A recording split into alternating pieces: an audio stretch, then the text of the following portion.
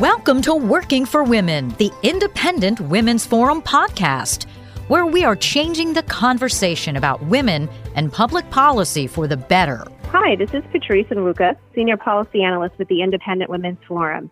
And today we've got a really great discussion topic. I'm welcoming my guest here, Antonia Okafor. She's the founder and CEO of Empowered. And like me, she's a young Black conservative woman in today's society. We've seen what happens when high-profile Black musicians and celebrities like Kanye West are coming forward, making room for independent thought, and the backlash that has ensued. So I wanted to bring Antonia on to talk to us today just about what it means, what this moment in history means, if this is a tipping point, and how we can continue to reach out to the Black community about ideas of freedom and economic opportunity and economic liberty, and how that resonates with this community. So, Antonia, thank you so much for spending a few minutes with us today. Hi, absolutely. Thanks for having me on. I'm excited. Great. Well, let's just dive right in. So a couple of weeks, recently, Kanye West really stirred the pot by tweeting lots of interesting things that apparently are controversial. Things like, people should respect other people and not just follow the general trend or consensus. Things like we have freedom of speech, but not freedom of thought. He said that he liked the thoughts of a conservative Black woman, Candace Owens, and how she was thinking about, the Democratic Party and Blacks in America today. Surprisingly, he's received quite a bit of backlash, and people are calling him crazy, et cetera, et cetera. But I would love to talk with you, about what this means. What have you taken away from the tweets that he's made and the firestorm that has ensued? Yeah, it was actually pretty interesting. That same week, actually, maybe even the same day, I was actually dealing with my own type of storm with finding out that a writer at Texas State University wrote an op-ed calling me a token, saying that because I push gun rights activism as a Black woman, that, I'm being used by conservatives to do so and not using my brain, and I can't use independent thought apparently. So it was interesting. I kind of heard about the Kanye West thing not too long after that, but maybe it was supposed to happen together that same week. And but it's interesting too, because, I'm still I'm a little reserved with it. I think it's great that we're having this conversation.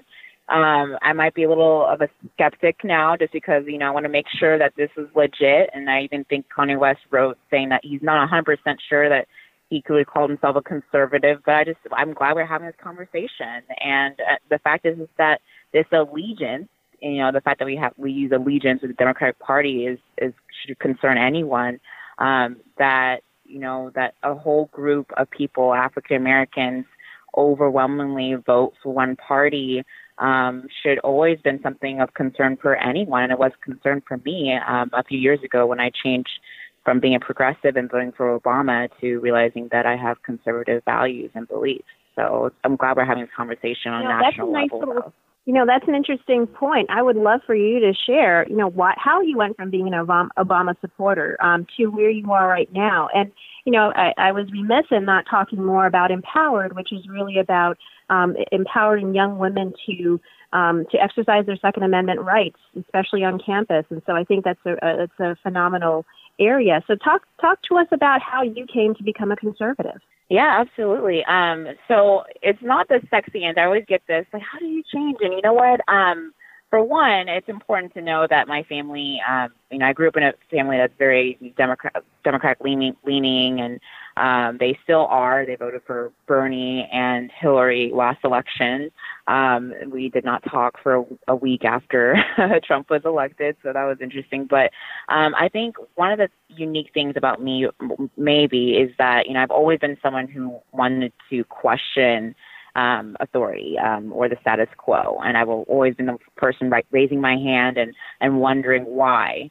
And in 2012, when I decided to vote for Obama one more time, I decided I was not going to vote for him anymore after that because I am about to graduate college and realized that this economy that NPR had told me every day in my car that the economy was doing great, that it really wasn't doing so great. And just looking at the African American community, which I did, I realized that we were not doing well. Unemployment rates were really high for us.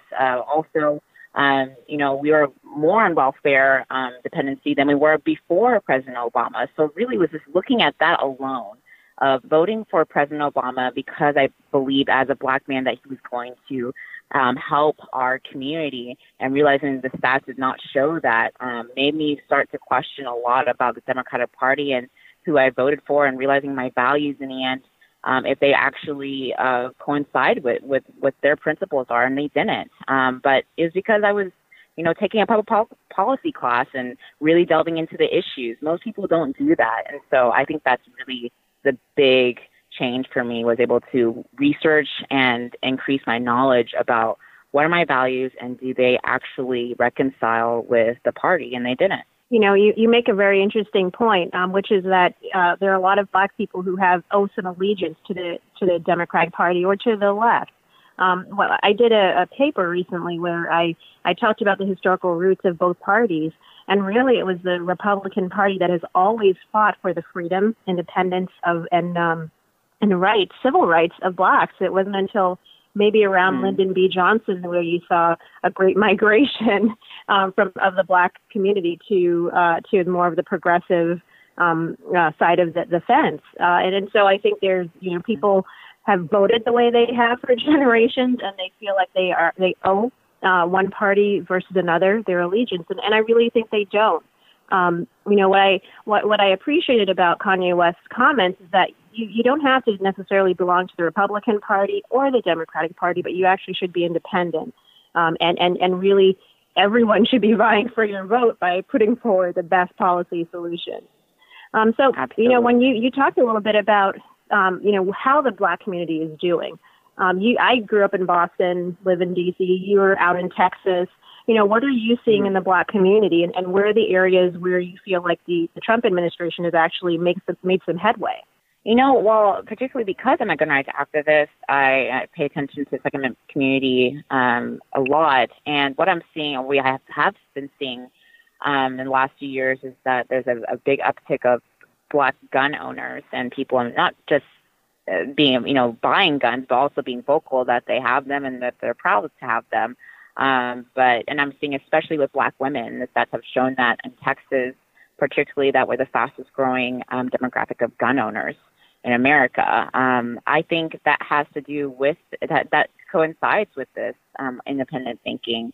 It's about self-defense. It's about, in the end, if I can't really, trust law enforcement or whatever to protect me, then maybe I need to protect myself. And that comes from realizing that you have a right to freedom, you have a right to liberty and to individual, liberty in general. And so I think having those single issues have been able to kind of open the door to talking about other values, whether that's, conservative values or just being independent in general. I think that's been very helpful in people who are wanting to kind of be missionaries in a sense, in talking to the people who don't traditionally get that type of messaging. Because you know what, in the end, I think it is because it's a white and Black issue. Unfortunately, the race issue is a white and Black issue, and very prominent because, we as African Americans, we were the only minorities that were part of slavery. And that's always going to be something, that's reality. But I think because of that, we're seeing, 88% of African Americans voted for the Democratic Party last election versus Latinos who voted 66% for Hillary. Mm-hmm. And I think it's because of that dynamic, that very obvious white-Black difference there, that unfortunately the Democrats have taken the narrative and have done a very good job with messaging that regardless of the values that those people have, don't forget that they're racist. And that has effectively kept people who are even very educated from looking at the principles and the values that actually might coincide with what they have and what they believe.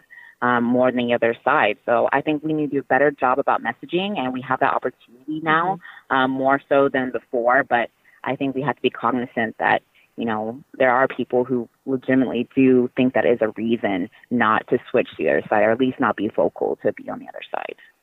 You make a really great point, which is something I was going to get to next, which is, just outreach to the Black community. I think there unfortunately, our conservatives sometimes are hesitant to get into identity politics and to feel like, they need to reach out to particular groups.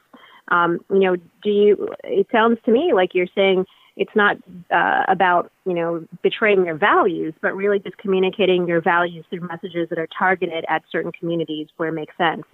What are one or two issue areas where you think that that conservatives could really reach out to Blacks? I would say gun rights. I mean, even the RNC has said that it really is statistically. I've spoken to people on the RNC, and they said that when they did outreach, and for example in Detroit, the biggest attendance they've had have been on gun rights. African Americans. Wow. I mean, that's traditionally something that we use. We use firearms to be able to protect ourselves from the KKK. After, slavery. So we have a long tradition with that. And unfortunately, Democrats have hijacked it with their gun control and then also, relating it to Chicago. No, Chicago is still, or Chicago, Baltimore, what have you, St. Louis, they are the most highly gun restricted areas, but yet we're seeing deaths increase every year, particularly in the African American community. Why?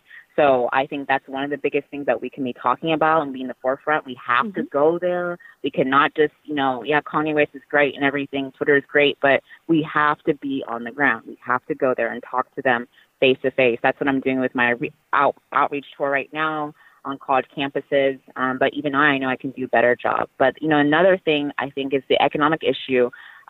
With President Trump, he got 13% of the African American male vote who are college educated. And I think that's because it has a lot to do with the fact that they're looking at the bottom line. It comes down to, who is going to make sure that I'm able to be an entrepreneur or be a small business owner or, just not have as much taxes taken out of my paycheck. I mean, that's something that's transparent and something that can go through any type of gender or race lines. So I think those two issues, we must continue to focus on those two things. They're key. They're simple, but simple is not always easy. So I think those two things. Well, I think that's a really great way for us to end. Two key issues of gun rights and economic opportunity for Blacks. Those are really two great opportunities for us from the conservatives to be able to reach the Black community. And as you said, they're simple, but simple is not always easy. And so I can absolutely agree that I can be doing more of my part to be on the ground, making sure people understand that at the end of the day, we all want the same things. We want to know that we can take care of ourselves and our families. We want to know that our family is safe. We want to know that our nation is secure and prosperous. And I think, even if we disagree on policies, if we have that mindset, we can reach people. So, Antonia, thank you so much for spending a few minutes talking about, the issue, the pop culture issue, but really the broader issue about empowering the Black community through more freedom and greater opportunity. Thank you so much to our listeners again. At IWF, we say all issues are women's issues, and we're proud to bring you common sense solutions to educate and serve men and, sorry, let me do that again. I'm taking that from a different one. Okay, 1, 2, 3. Thank you to our listeners. As we say at IWF, all issues are women's issues, and we're proud to bring you common sense solutions to today's pressing issues. If you're a regular follower, if you enjoy our podcast, we would really appreciate a rating and review on iTunes because those reviews help more people find the show. So please look us up on iTunes, rate us, and review us. Thanks so much. If you enjoyed listening to this podcast, please give it a thumbs up, share it on social media, or stop by IWF.org for similar content.